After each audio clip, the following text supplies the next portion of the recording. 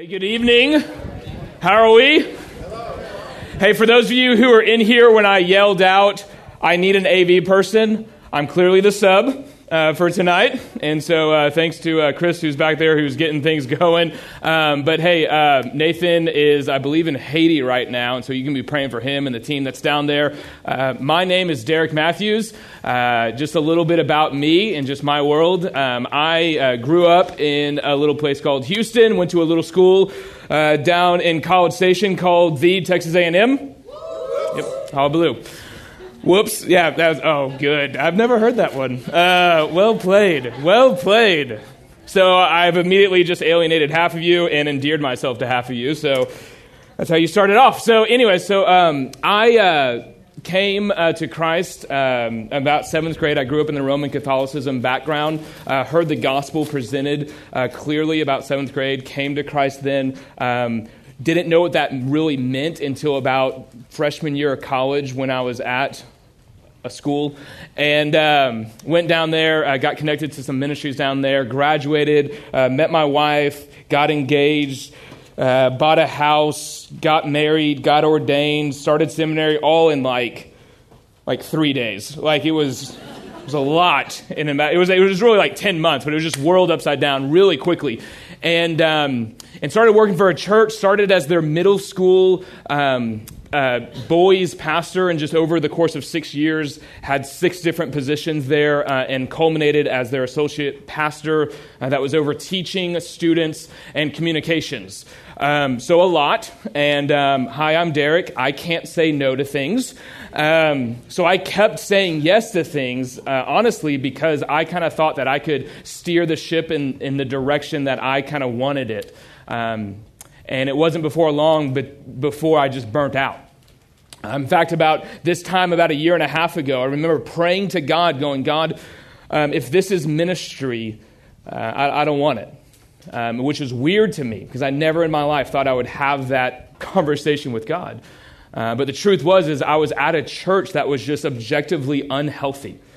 The gospel was presented from stage, but Jesus was never talked about elsewhere. And there was a lot of things I could tell you about that church, but through a series of conversations, I ended up coming here to Watermark and jumping into their residency program that Blake Holmes leads. And for those of you that were at the CLC, I think it was last week or 2 weeks ago, how many were there? Just show of hands. There or a part of it or anything like that? Awesome. Wife was there and told you all about it. Well, you are one with her, and therefore you were there too. So here's the thing. I mentioned the CLC because I just feel like I've gotten a CLC every week being here. I am deeply encouraged by not just what goes up on stage at Watermark, but I am deeply encouraged by what happens behind the scenes. What happens in our staff meetings, in our staff prayers, how decisions are made, how intensely the Lord is sought. I cried in our first staff meeting because Jesus was celebrated. And I just, even working at a church for years, just didn't see that. And so I'm deeply encouraged to be here for many reasons. And one of the reasons is you guys.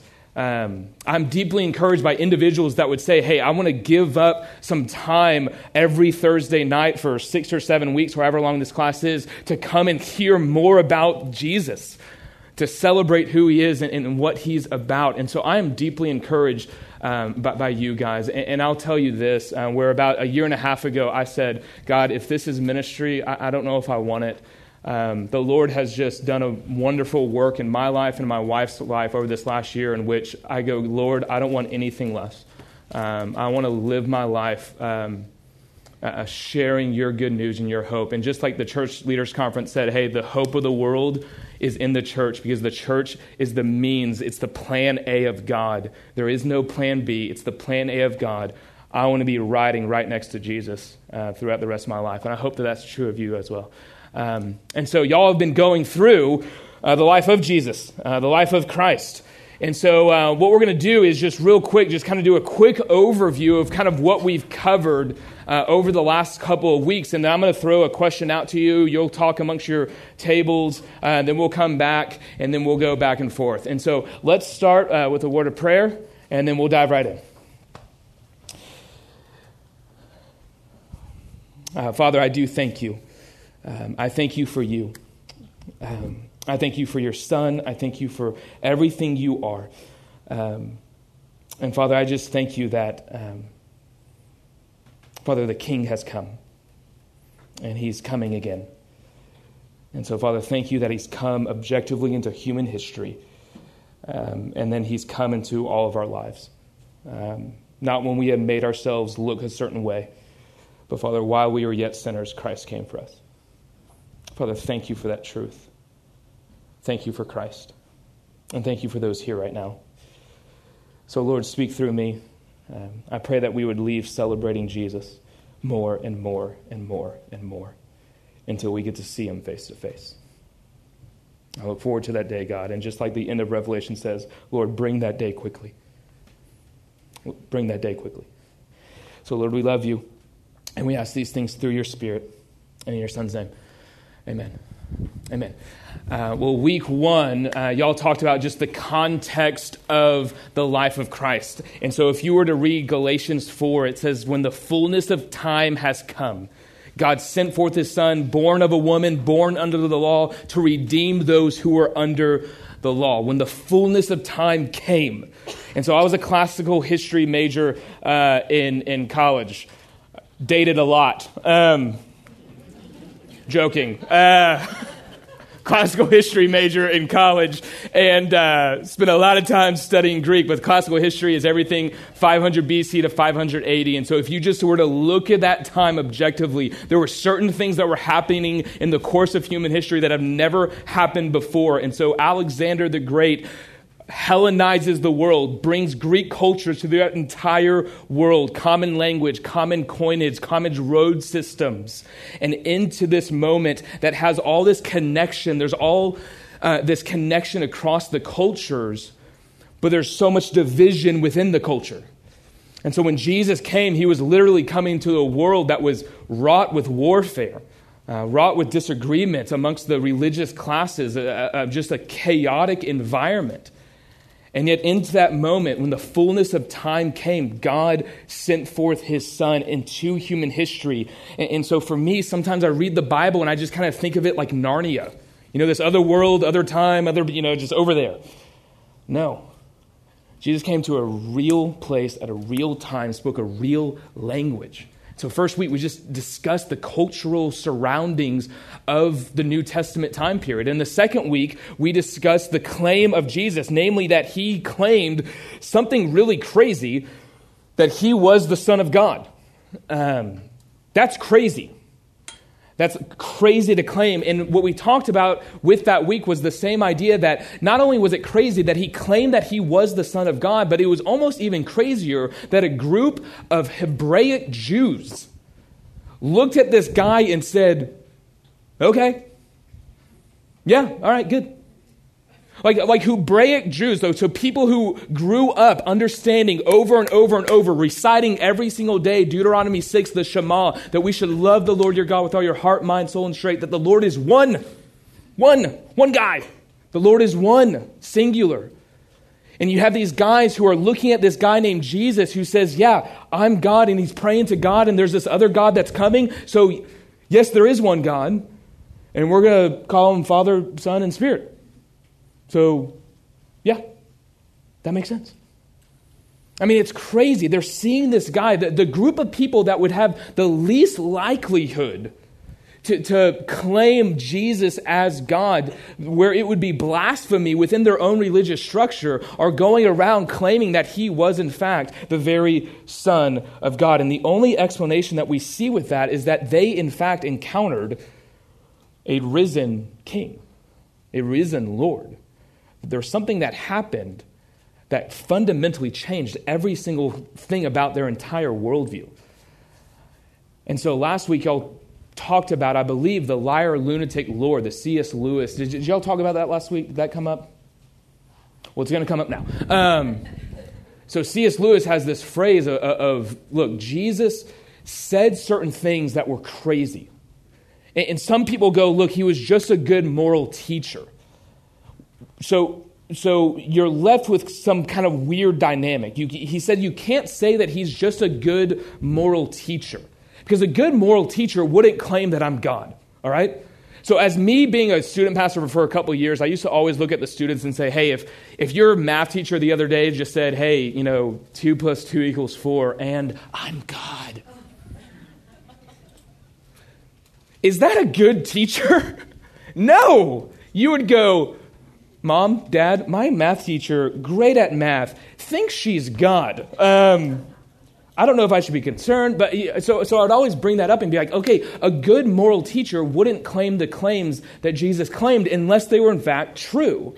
And so there's this nonsense going around in which people of our culture saying, hey, I want to follow Jesus' teachings, but they ignore his central teaching. I want to follow the Sermon on the Mount, though they can't, but I'm going to ignore the fact that he made this claim that he was objectively the Son of the living God.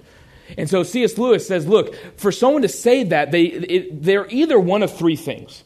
They're either a liar, meaning that they know what they're saying is wrong, but they don't care. They're just trying to accumulate a following. They're a lunatic. They're crazy. He says they're crazy on a level of a poached egg, someone who believes that they're a poached egg. He said they're either a liar, a lunatic, or he's exactly who he claims to be. He's the Lord. And so what made a group of Hebraic Jews look at this guy who they could physically touch and interact with and talk with, say, yeah, I think you're the sovereign deity over all things? Well, it wasn't just his message, but it was the miracles that validated the messages, was what you talked about last week. The works of Christ, the miracles that he did. And so when Jesus would go around and claim, hey, I'm the bread of life, he wouldn't just make that claim. That would be crazy. If you just walked up and go, hey, I'm the bread of life. Come to me. That's weird, all right? But then if he goes and feeds 5,000 people with a kid's Lunchable, right afterwards, you go, whoa. Bread of life, Lunchable into 5,000 people getting fed. Okay, I'm starting to see some correlation here. All right. If you say, hey, I'm the light of the world, anyone who comes to me will never walk in darkness, but will walk in light. I'm the light of the world. I bring illumination to all things. That's crazy unless right afterwards you make a blind man see. If you say, hey, I'm the resurrection and the life at a funeral, you're crazy. Unless you're able to raise the man who just died and say, Lazarus, come up. Come out. But he stinks. It's okay. Lazarus, come out. Take a bath. Come back. You're good. What he said, his miracles validated his message. And so that's what we've been talking about these last couple of weeks. And so that was just a quick kind of catch-up. And so tonight is kind of the culmination of those weeks. It's Jesus came into this historical context and he made these audacious claims, but then he did these crazy things that validated said claims. And so if Jesus is who he says he is, then that fundamentally changes everything.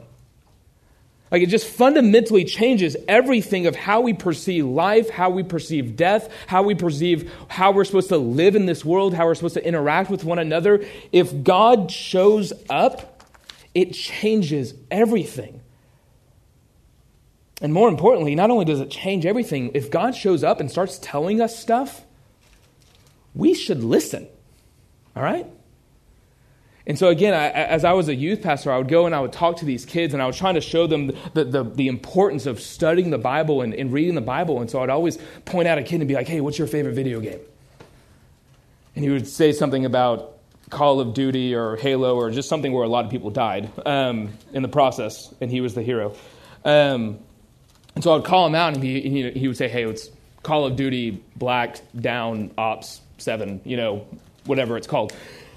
And I would say, hey, so what if you went and you got that video game and you're standing in line to check out and buy it, and you look in the back and there's a little picture of the guy who was like the key developer. He was the mastermind. He was the architect of all this. And what would happen if you turned and you saw that picture and then you saw the guy like right next to you? Like, what would you do? You'd probably talk to him and be like, oh my gosh, I'm about to buy your game. That's you. Like, that's crazy. But what if that guy looked at you and said, hey, I'm here, I'm selling this book that's just an objective walkthrough through the entire game. And if you were just to follow the way that I've designed this game to function, you'll thrive within the game. And so you're left with one or two options in that moment. You could either listen to the developer of the game and go right when he tells you to go right, or you can not listen to the developer of the game and go left when he tells you to go right and get exploded. So which one are you going to do, bro? And the kid was like, I think I'd go right. I'm like, yeah, duh. That's what we have with the scriptures, that God is the developer of all things, that he is the designer, the architect. He knows how this world functions. Why? Because he made it. And so you listen to what he has to say. And more importantly, if God shows up right next to you, talking, interacting, you listen to what he says. And so tonight isn't just the claims Jesus made about himself or the miracles that validated said claims, but rather it's the central message that Jesus came to deliver. The central heart of Christ's message. That's tonight. And so for the next 10 minutes, I just want you talking around your tables about this question.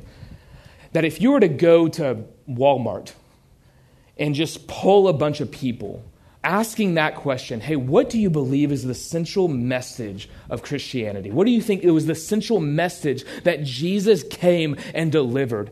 What do you think that would be? So I want you to answer kind of a two-part question. One is, what are the questions that people in the marketplace of our world, how would they answer that question? And then how would you answer that question of what is the central message of Christianity? So I'm going to give you about 10 minutes to talk amongst yourselves. All right. So who feels confident with the ability that y'all discuss around your table to share kind of with the group of as you think about how people answer that question within the marketplace, within our culture, what are some of the things that they're answering? What is the central message, either of Christianity or Christ himself?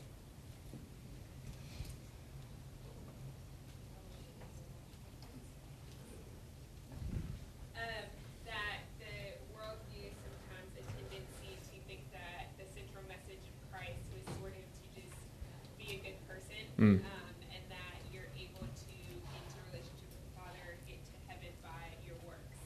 So Jesus' whole central message, his parables, basically all circle back to just my good needs to outweigh my bad. If I'm just a good person, then it'll all work out. Yeah, absolutely. So God is essentially a God of karma, in which Jesus has come to tell you that you're bad, he's good, be better, and good luck when you die.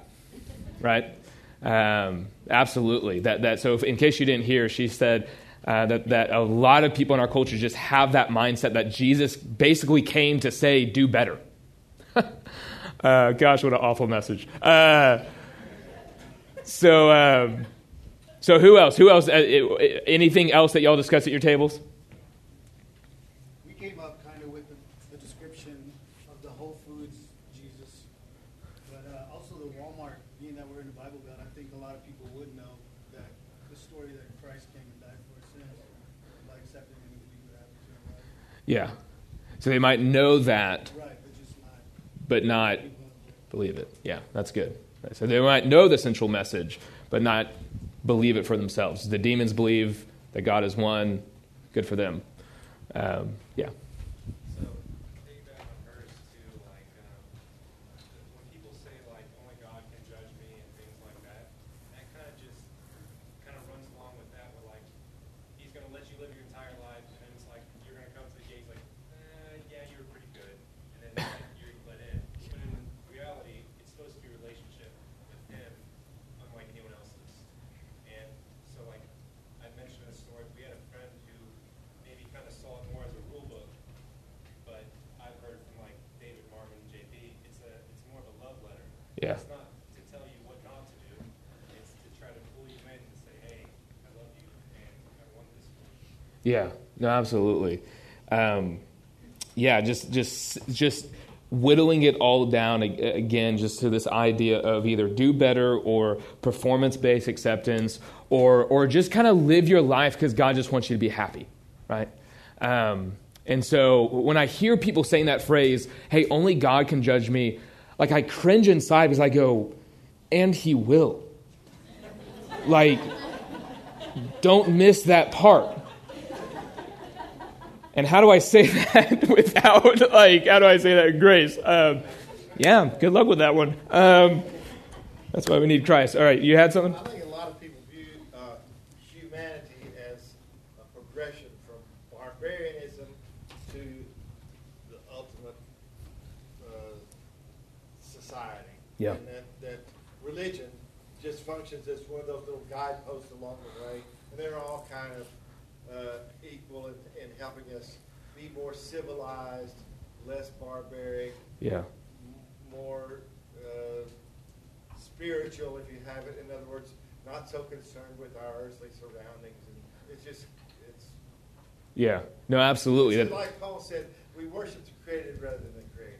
Yeah, absolutely. Romans 1, just this idea of we are moving, and if we just as a society can come together and pursue this ethereal utopia that we've all come up with, then things would be better. I didn't watch it, but I'm sure I understood the premise. It was some reality show that came out a couple weeks back, or hasn't come out yet. I don't know. I watch Netflix, and so don't always see what happens on actual TV. But it was the idea of a utopia, that we can create a utopia. We're going to have people can just kind of come together. And whoever made that show just must be laughing, like wake up laughing, because they know what they're doing. Like they're putting a bunch of people into like a community. And the idea of the show was they had like a year or 2 years to create a society from scratch. And all they did was fight, And so it's like you can't create a perfect society because you're in it. And so all these ideas about just what is the central message of Christianity. And so I heard some of the tables saying, just hearing former messages from either JP or Todd about as you're talking to individuals, that's the key, bringing it back to the core message of Christianity. So even when people doubt that this is the Word of God, you ask them, hey, do you even know what the central message of this book is? And so you always bring it back to that. And so tonight we're going to look at just what does Jesus say about what his mission and message was. And so if you notice, the slides are all black tonight. It's black on black font. So actually, no, we couldn't figure out how to put it up, but we're just going to walk through the slides that you have in front of you. And if you didn't get it, before you leave, there's a just great article that Nathan put together about some of the stuff we're talking about. And so we'll talk a little bit more, and then we're going to break in to have another little conversation, then we'll close up. And so Jesus will say very clearly what his message and his mission is. It's kind of hard to miss as you read through the Gospels, because he says it just very plainly. Luke 19:10 says, "For the Son of Man came to seek and save the lost." Okay, pretty straightforward there. Mark 10:45 said, "For even the Son of Man came not to be served, but to serve, and to give his life as a ransom for many." In John 18, this is the moment that Jesus is in front of Pilate, and they're having that conversation. And Pilate looks at him and says, okay, so you say you're this king. And Jesus has already said, look, if my kingdom was of this world, like my armies, my angel armies would have already have taken you guys out. Or my armies would have taken you guys out. But my kingdom isn't of this world. And so therefore I have a different purpose right now. And so Pilate says to him, so you're a king, which would have been high treason against Caesar? And Jesus answers, he says, hey, you say I'm a king. For this purpose I was born, and for this purpose I have come into the world, to bear witness to the truth. Everyone who is of the truth listens to my voice. And I love it, and it's not on there, but the next thing that Pilate says is, what is truth? He's looking at truth.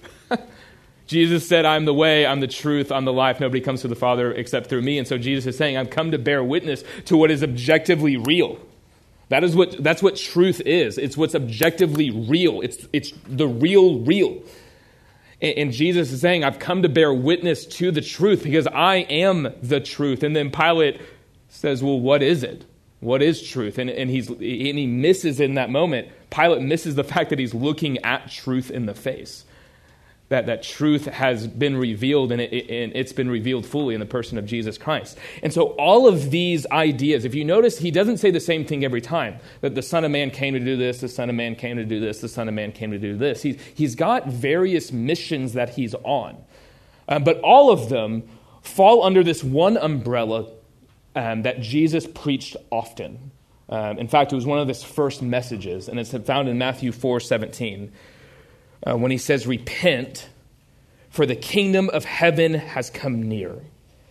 Repent, for the kingdom of heaven has come near. And so what do I mean when I mean that there's this umbrella, that's his umbrella message, and there's all these other little messages underneath it? Well, what I mean by that is this, that Jesus' primary message is that the kingdom has come near, and he's the king. He has returned. And so the king is amongst you. And so the reason why he keeps on saying things like the Son of Man came to do this and the Son of Man came to do this and this and this is he's sharing and showing what the king is designed to do and what his subjects are designed to do and what his kingdom will be marked by. And so when he says the Son of Man has come to bear witness about the truth, he's saying that the kingdom is marked by those who live according to the truth, according to what is really real. That is what marks citizens of the kingdom. When he says that he came to seek and save the lost, what he's saying is that the kingdom is marked by individuals whose entry point is the king himself. There's no other way.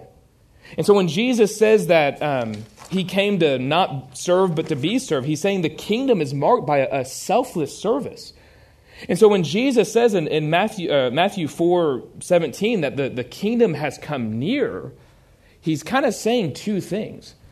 One, he's talking about this idea of a kingdom in which we are his subjects. But he's also saying that the kingdom is fully embodied within himself because he is the king. And so we live in a presidential democracy, for better or worse. We live in that right now. But we live in a presidential democracy, and so we don't have that concept of kings. And so we've tried, historically, kingdoms, and they often fail because men fail. But Jesus is saying that there is a kingdom in which I am unanimously, sovereignly, 100% in control. And how I'm living my life on this earth is what is representative of what subjects of the kingdom should look like, because subjects of the kingdom should look like the king. And so in one sense, Jesus is saying, I'm the embodiment of the kingdom, but in another sense, he's explaining about this realm called the kingdom. And so the question then is, what is the kingdom? And so you read throughout your Bible, Jesus talks a lot about kingdom of God, kingdom of heaven. Those are synonymous terms. And so if you look at that slide that just talks about the range of God's effective will, just the kingdom of heaven, that is what the kingdom of heaven is. That the kingdom of heaven is the range of the king's will. And so in Lion King, everything the light touches is ours. That's our domain. What about that shadowy place over there? That's not ours, son. He says, everything that my will is over is what the light touches. And so what God is saying is everything that is mine is where my will is inactive. So can you think of anything in which God's sovereign will isn't over? No. And so in one sense, the kingdom of heaven is any place in which God's effective will is being enacted, that everything is under God's reign. And so what God wants to be done gets done. And so we have to wrestle with that concept, and we don't have time to do it right now, but you have a will that God has as the king, and every place that God's will is enacted is his kingdom. But you have to wrestle with the fact that there's a lot of stuff that happens that God says not to do. And so we don't have time to fully unpack it tonight, so email Nathan. But God, in his sovereign will, has so decreed that he would have a moral will, things that he desires for us to do. But then in some way, somehow, he has given us objective moral responsibility. He has given us genuine choices. And so if you give your subjects genuine choices, what happens when they don't do the very things that you as the king have called them to do? That's called rebellion. But what happens even more when the subjects don't only not do what the king has called you to do, but actually join the enemy in a full-on scale rebellion against the king? What do we call that? Treason. Treason. So even in our modern day countries, treason carries with it in many countries across the world, what? The death penalty. That you were a part of our society and you abandon it to join our very enemy to fight against us. We don't treat you like a citizen anymore. We treat you like an enemy. And the thing that should constantly bring you back to the cross and the insanity that God did was that he made his enemies his friends. That while we were yet his enemies, Ephesians 2, he made us his friends.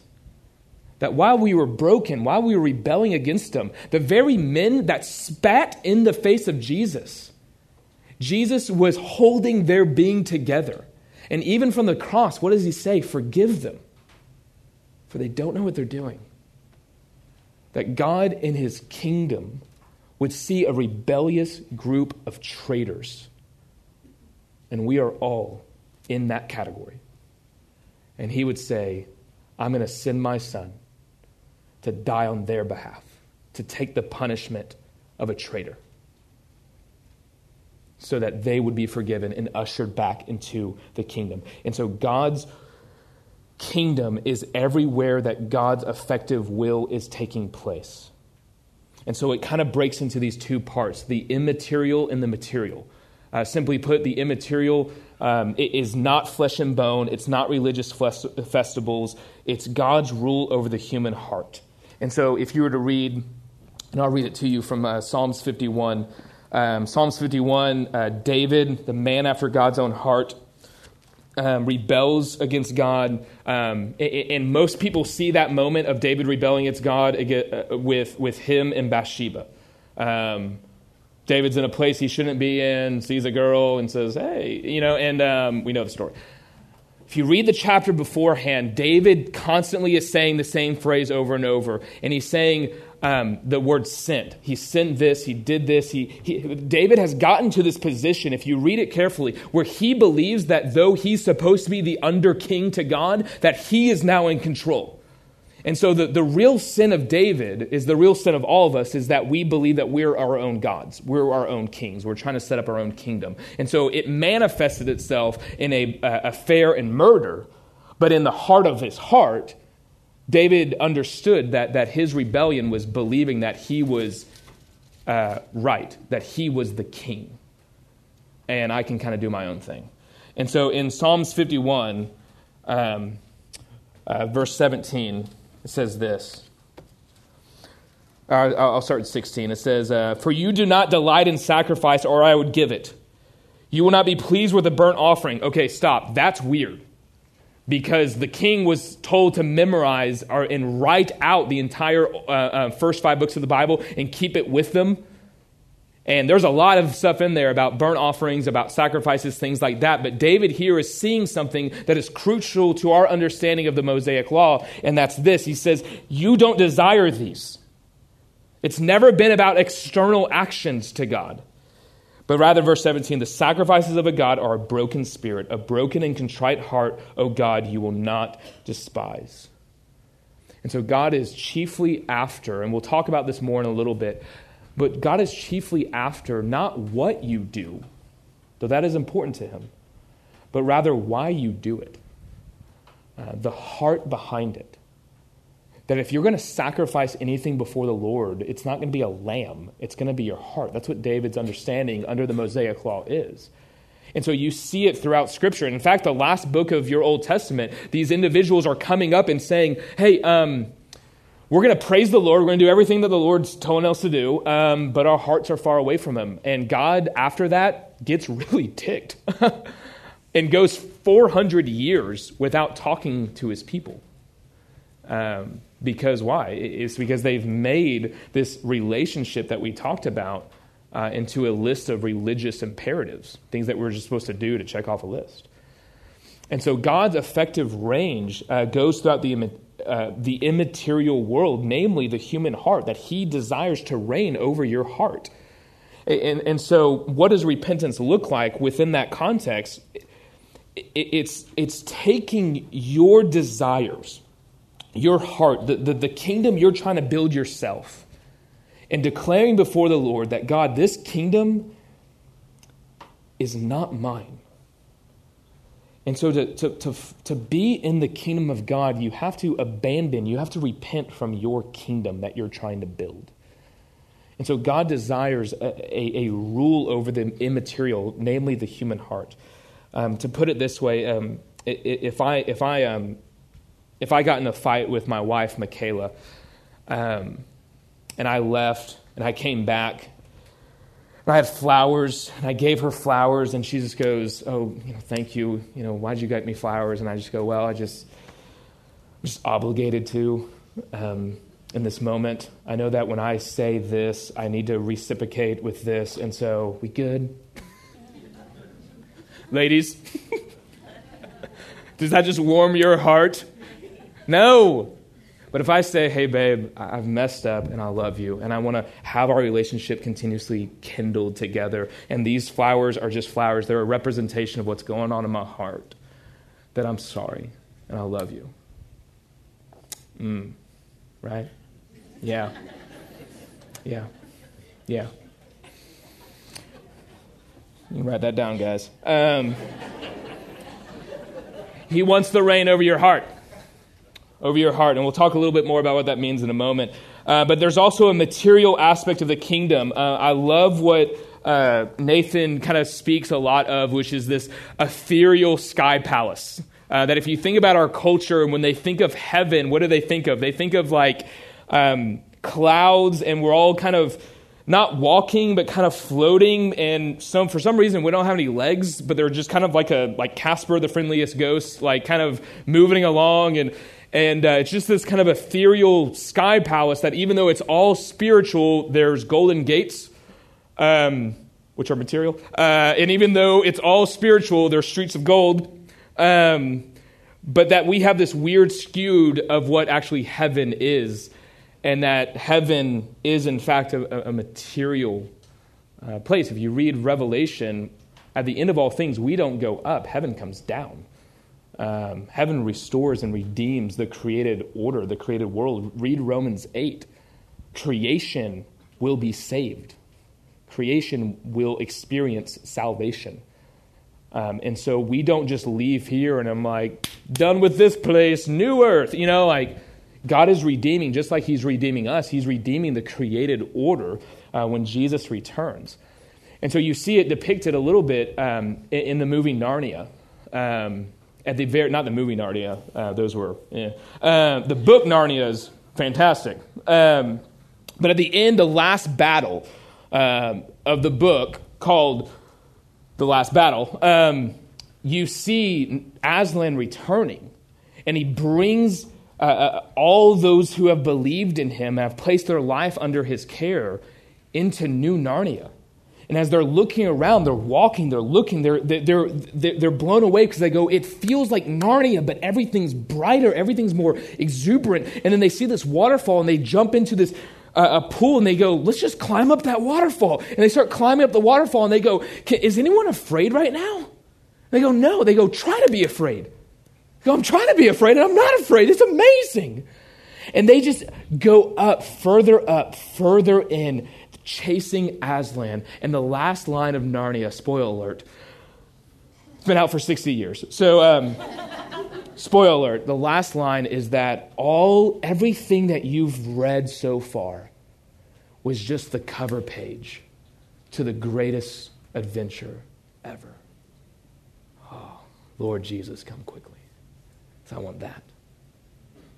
And at the very end of all things, we are brought into New Narnia as Jesus recreates what's been broken. And so there is a material aspect to the creative order. We're material beings.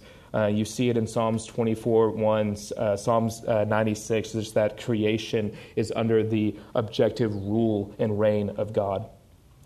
And so just like we talked about, there's kind of these aspects in which God's full rule is already here, but also not yet here.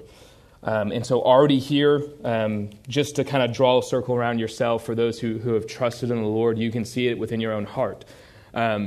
That there's aspects of me that if I look back on my life, that there's a more and more reign of God in my life that has brought me more and more joy and love and peace and goodness and satisfaction in Him.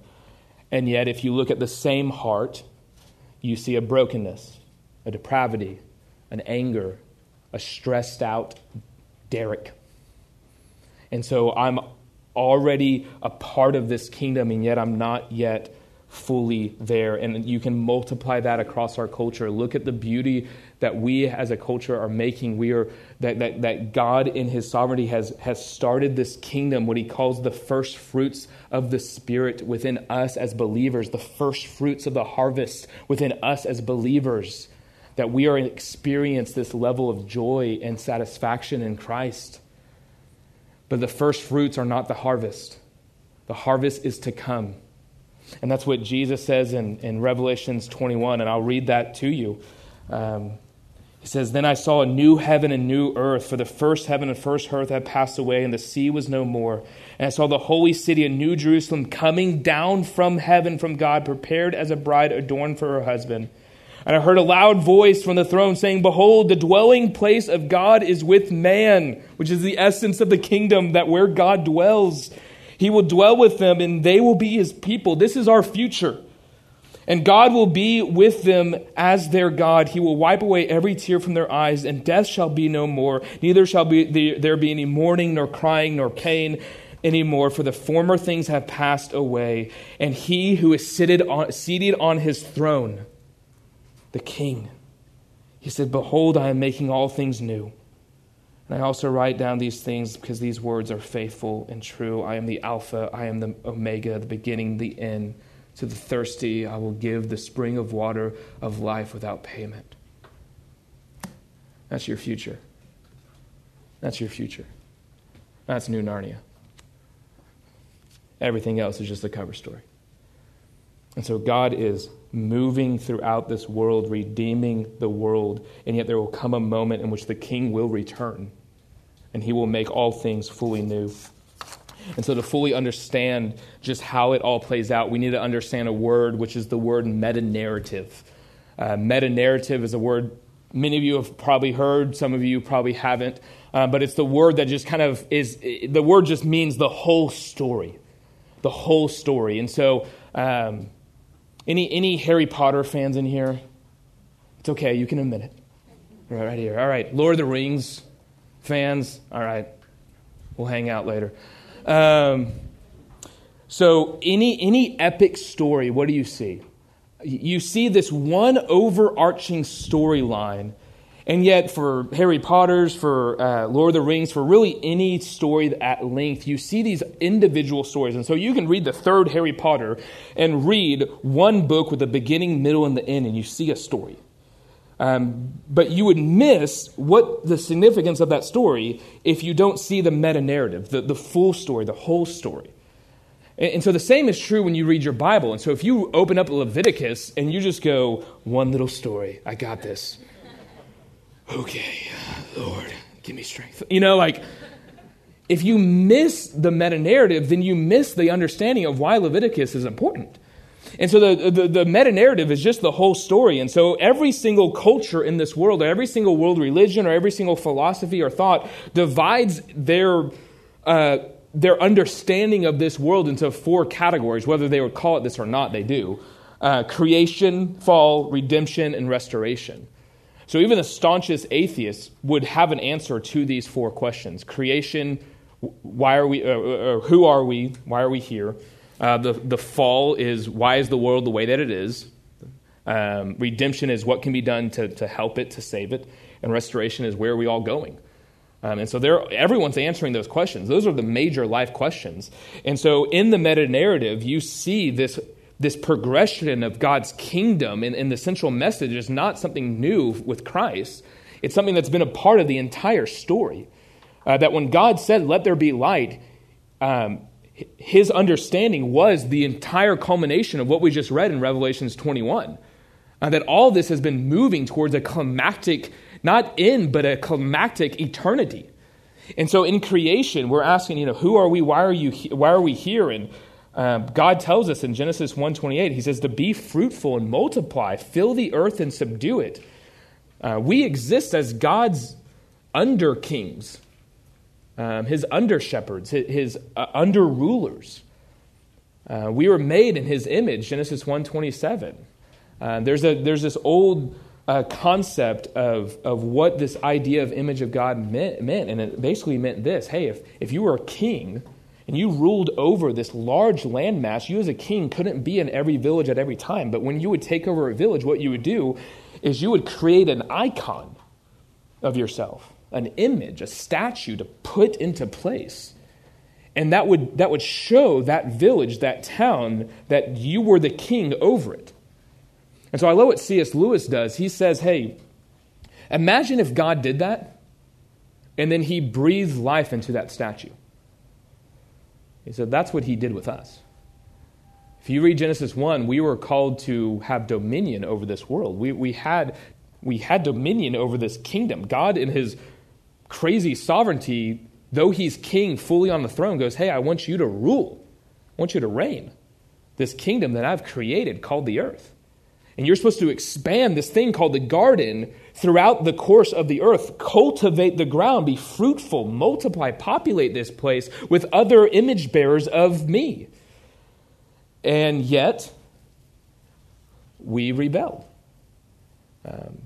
We wanted our way and not God's way. We saw the king and said, you've told us how we're supposed to function in this kingdom, and we don't like that. And so in the fall, you have two attacks on the person of God. One is to doubt the goodness of God. Hey, did God really say this? And then one is to establish your own kingdom separated from God. You can be your own God.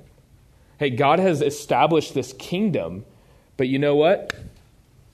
I want you to establish your own kingdom, said the serpent. And so it's interesting, you see the story of humanity progressing, and you can trace really everything back to this idea that mankind keeps on wanting to create their own kingdom. And so you see that very early on in the narrative of our Bible with the story of Babel.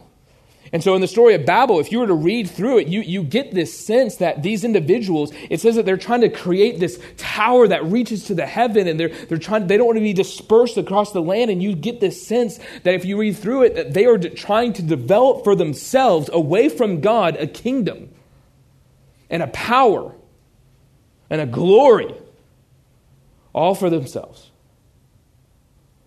And if you read that narrative carefully, they're doing it because they're terrified that they're going to die.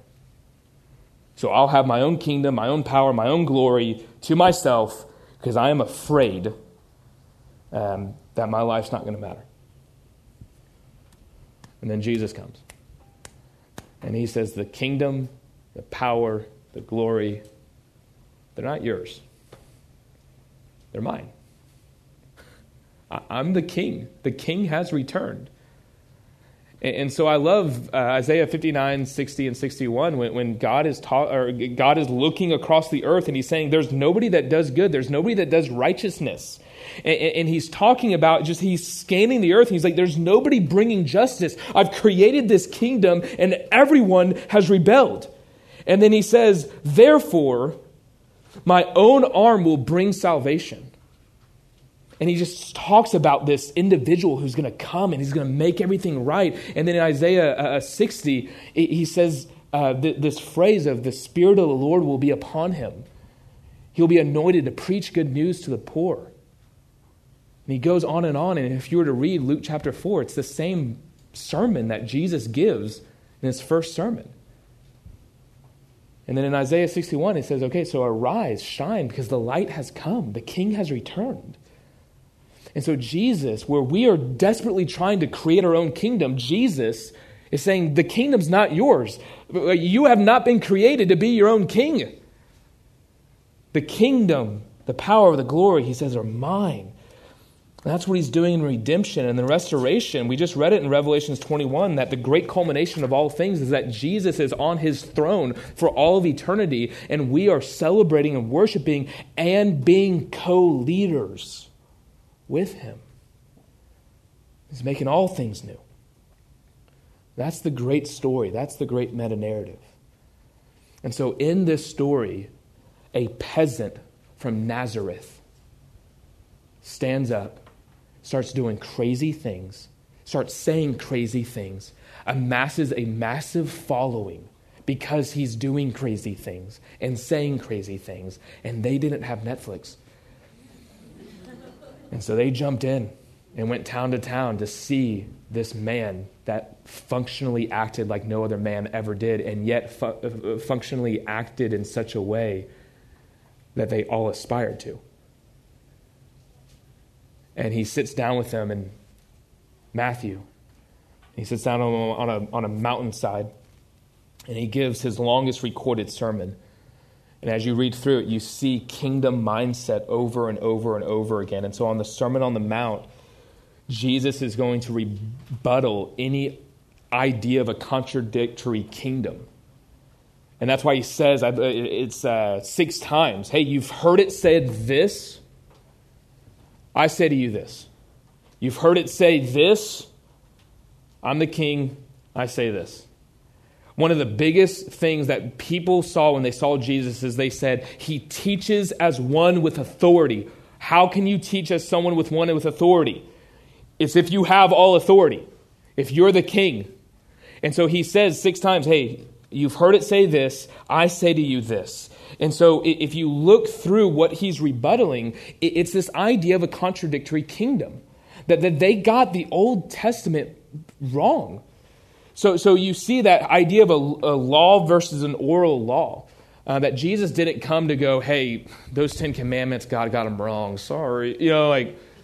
What happened was they would take the Old Testament law and then they would put a burden on themselves and on others that the law was never meant to do.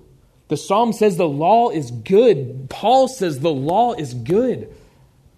We're not under the Mosaic law anymore, but Jesus has come and he has said, look, the law, it says to keep the Sabbath holy.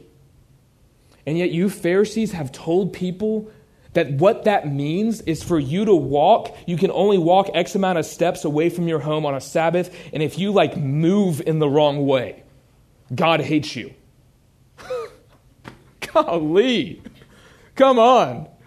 And so what they would do is they would say, okay, if you're only allowed to go a mile away from your home, and so what they would do is they would take a rock from their home the day before, and they would walk over about a mile and drop it, and they would go, that's my house too. And they would walk back, and the next day, because they needed to go to their friend's house that was 2 miles away, and they couldn't do it on the Sabbath because some guy that called himself a rabbi said that you can't walk on the Sabbath because God hates you if you walk too much, they would find ways around that. So when Jesus comes, he says, hey, you make a mockery of God by your tradition. He actually says in Mark 7:8, he says, you leave the commandment of God and hold fast to your tradition of man. And so that's why he keeps on saying, hey, you've heard it say this, but I say this. You've heard it say, don't murder. What I'm telling you is that God's intention, just like it was in Psalms 51 with David saying that it's a broken heart you desire. He says, look, God's intention is not that you wouldn't just physically kill someone, but rather that you would live in such a way where you would love that person unconditionally. So that's what I'm saying. That's what the law meant. Hey, you've heard it say don't lust. Or don't commit adultery. What I'm telling you is that there's a heart issue here. I don't want just dominion over your hands. I want dominion over your heart. That's what he's saying. That's what the Sermon on the Mount is all about. And so the central issue in the Sermon on the Mount, like we said before, is not the what, but the why. It's not moral submission or moral formation. God is centrally concerned with your heart.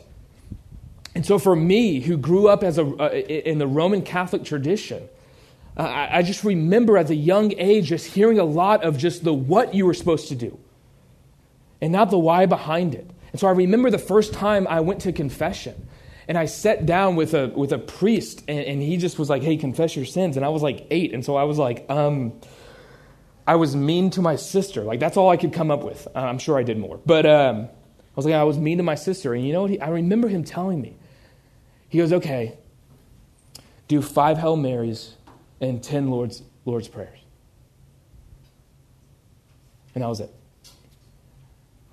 And so even now, years later, I look back and sometimes when life gets hard, my heart reverts back to that moralistic legalism. That God just wants me to have a certain quiet time at a certain time because it's more holy to do it at this time instead of this time. And then I get annoyed or I get stressed out because my alarm didn't go off and I thought it was more holy to do it in the morning and I didn't do it in the morning because I didn't do it in the morning. And then all of a sudden I'm like, God hates me. I'm like, whoa. Where's that coming from? It's not from the Word of God. It's from the tradition of man. That's why he says, don't follow the tradition of man, follow the commandment of God. There is a kingdom. There is a kingdom. And there's a way that we want you to operate within that. And it's about your heart. It's about your heart. So I love what Philip Yancey says. I think some of you are reading his book, The Jesus I Never Knew, and it's the last part of his chapter about the Sermon on the Mount. And he says this. He says, the worst tragedy would be to turn the Sermon on the Mount into another form of legalism. I am guilty of doing that. It should rather put an end of all legalism. The Sermon on the Mount proves that before God we all stand on level ground. Having fallen from the absolute ideal, we have nowhere to land but the safety net of absolute grace. That's the message of the King. That's the message of the King. Not do better, not moral perfectionism. He said you need to your perfection has to surpass that of the Pharisees. That's like me saying, I'm going to have a club for runners. And you go, well, how fast do you have to be in the club? And I go, hey, you know Usain Bolt? Faster than him. I mean, how are you going to do that? Hey, you want to be in my kingdom? How good are you going to be? Better than the Pharisees. What? That's the point. There's only one way you can be more righteous than the Pharisees, who were, as Jesus called them in Matthew 23, whitewashed tombs. They got the what right, but they forgot the why. He says there's only one way, and that is when my righteousness is impressed upon you, and you receive my righteousness, so that when God the Father looks at you and says, why should I let you in my kingdom? He is looking at his adopted son, who he looks and loves just as much as he does me, Jesus Christ. That God the Father looks at me just the same way. This should blow your mind. The same exact way that he has looked at his beloved Son for all of eternity past. That's how he looks at you.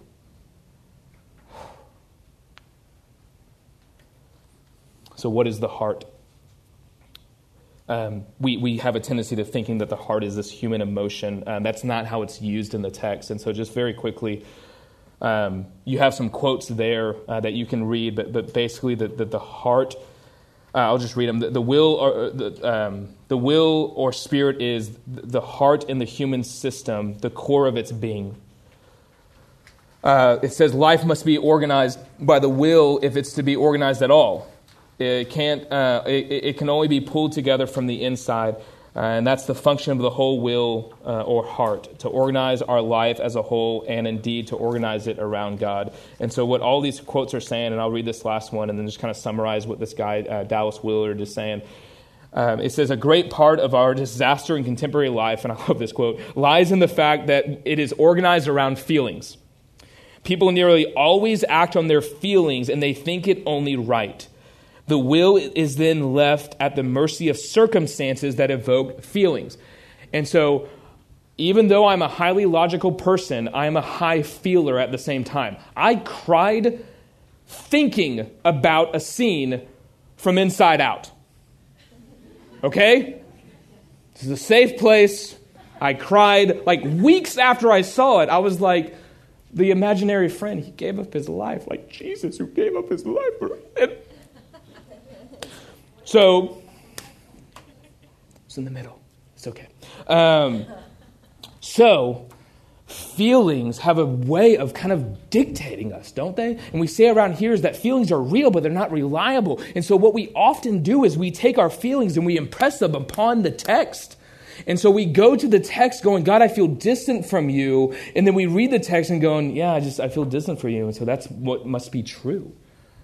And that's not what the heart is. The heart, even if you were to read it in the Hebrew or the Greek, the original languages of the Bible, the heart is this idea that this everything about your being, everything. It's not emotional capacity, but rather all that you are. All that you are. And so the message of the kingdom is a transformation of the heart. That's our word.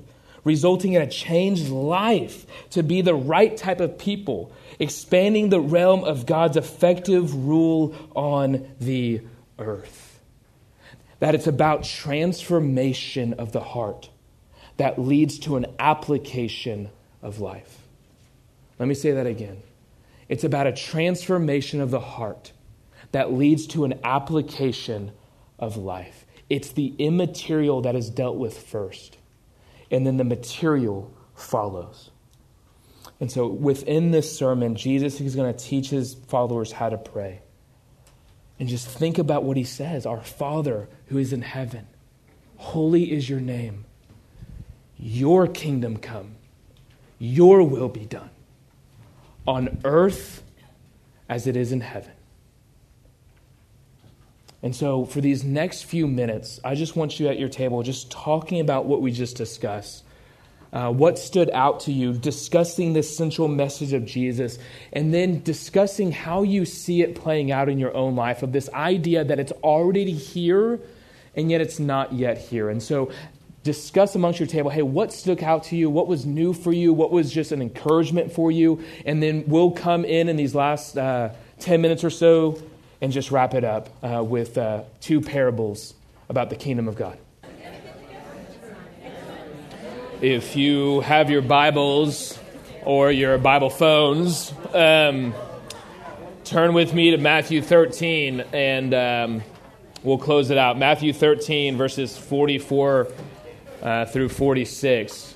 In Matthew 13, Jesus is going to give a couple of parables about this idea of the kingdom, which is his central message. And so let me just read these to you, because I think there's just worth, so much worth in what he is saying here. Matthew 13, picking up in verse 44, says, "The kingdom of heaven is like a treasure hidden in a field, which a man found and covered up. Then in his joy, he goes and sells all that he has and buys that field. Again, the kingdom of heaven is like a merchant in search of fine pearls who, on finding one pearl of great value, went and sold all that he had and bought it." And so both of these parables have this concept that whatever you have, as Paul would say, I count it as rubbish next to knowing the King. I love what the first parable says about just when he found it, it was a treasure. And then it says, with his joy, in his joy, he goes and sells everything he has. There is an objective cost to following Jesus, but it's worth it. And so Nathan has used this illustration before about just how essentially Jesus has come and he has offered us Fort Knox, all the gold of Fort Knox. And he just says, but in order to do it, you have to give me your dirty penny that you're holding on to. And for some reason, we want to hold on to it. And even when we've freely given it to him, we want it back. And so that tells us something about the brokenness of us. Either we have overvalued the penny or we undervalue Fort Knox. We either overvalue this idea that we can create our own kingdom, even though history has shown us that anyone who tries to build their own kingdom ends up miserable and dead. So there's something. But those who link their life up to the meta-narrative, the story, the king, end up finding their life. And so C.S. Lewis has a wonderful quote in which he says this. He says, "If we consider the unblemishing promises of reward and the staggering nature of the rewards promised in the gospel, it would seem like our Lord finds our desires not too strong, but too weak. We are half-hearted creatures fooling about with drink and sex and ambition when infinite joy is offered to us. Like ignorant children who want to go on making mud pies in the slums because he cannot imagine what it is meant by an offer of a holiday at sea, we are far too easily pleased."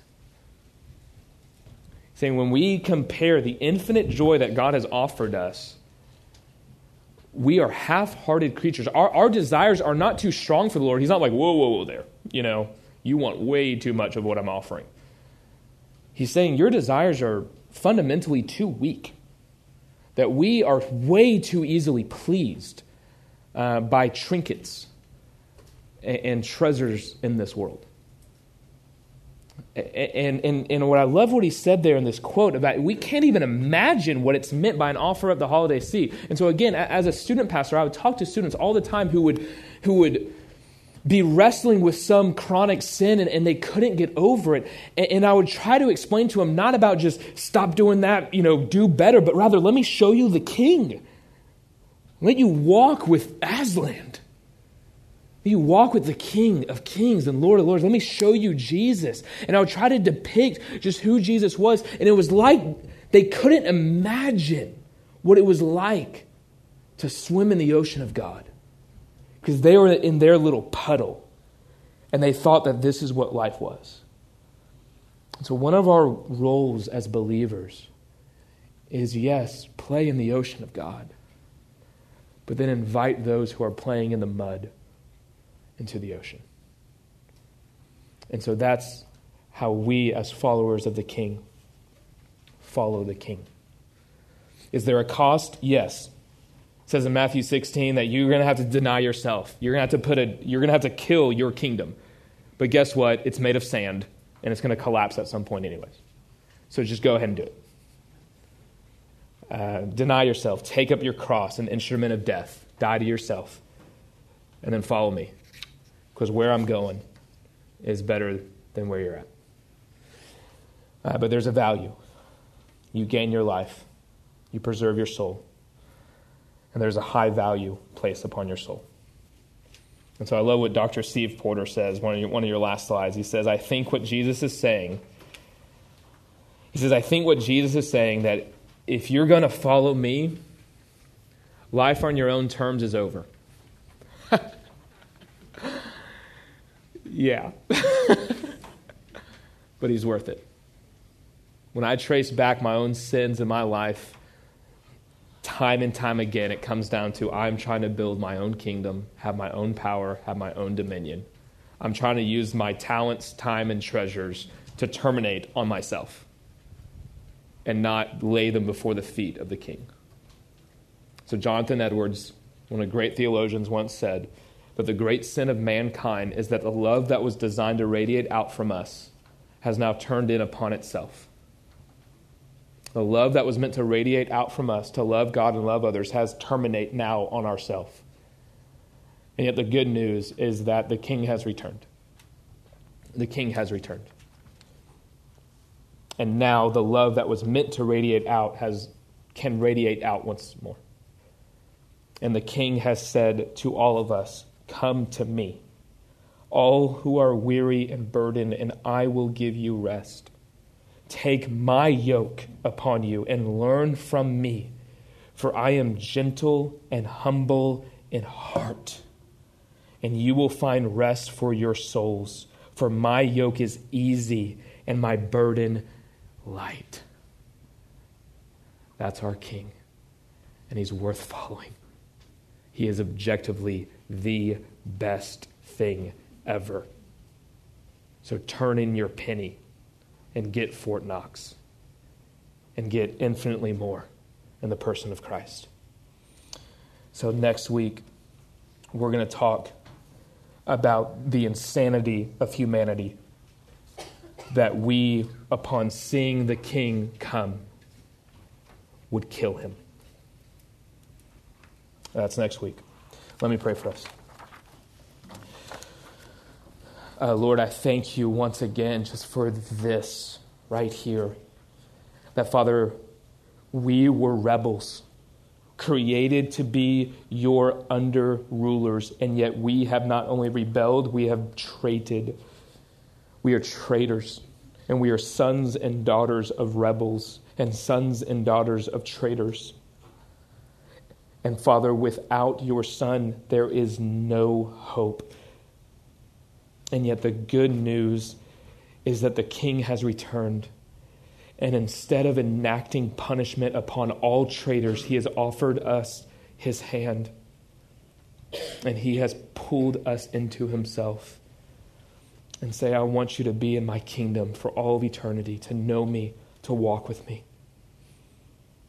And yet, Father, the tragedy is we took that hand and nailed it to a cross. And so, Father, thank you for the grace of Christ, for the mercy of Christ, that he would cry out as the King of the universe who is rightfully sitting upon his throne. He would cry out from a cross, a human-made instrument of death, to forgive the traitors. So, Lord, thank you for these individuals here tonight. Father, help them every single day to embrace the treasure that we have in Christ, and with joy give up everything to follow him. Lord, we love you. We ask these things through your Spirit and in your Son's precious name. Amen. Amen. We'll see you next week.